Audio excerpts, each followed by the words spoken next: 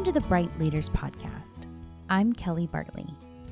For the month of August, we will be teaching about God's big story, from creation to the fall to redemption, and finally, restoration.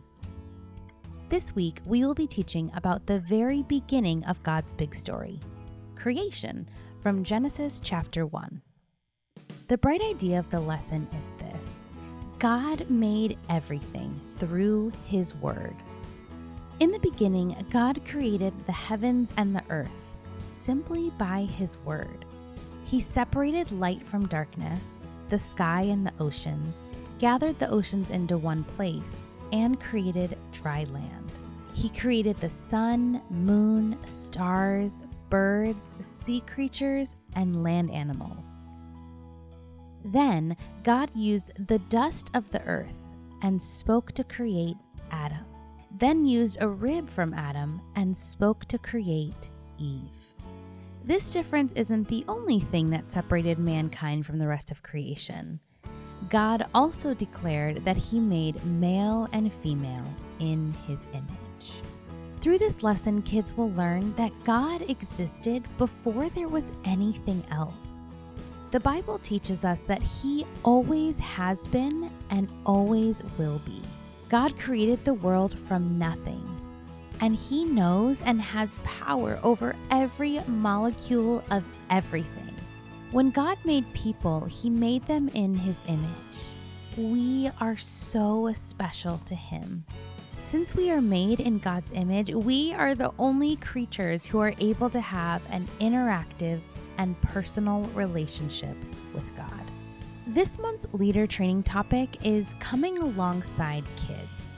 This week, we're focusing on recognizing and honoring each kid's uniqueness. Each one of us is a unique creation, and this is part of God's design. It's important to keep this uniqueness in mind when we serve with kids. No two kids are alike, and each one is wonderfully made, bearing the image of God. As we pay attention to their words and actions, we come to recognize their strengths, challenges, hopes, and disappointments. These discoveries can then inform how we come alongside kids to show them and share about God's love. During your time together, name and celebrate the fact that God made each person unique. Be curious rather than make assumptions about what kids know or have experienced. Look for opportunities to help kids feel included, no matter where they are coming from, what they already know, or what particular struggles they're facing. In doing so, you will help to honor their uniqueness and highlight that God's love and grace is available to all.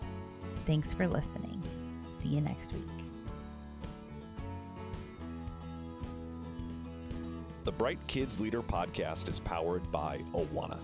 Because of your generous donations, we partner with 62,000 churches in 130 countries, raising up resilient disciples. In the show notes of this episode, you can learn more about Awana, including information about our other podcasts.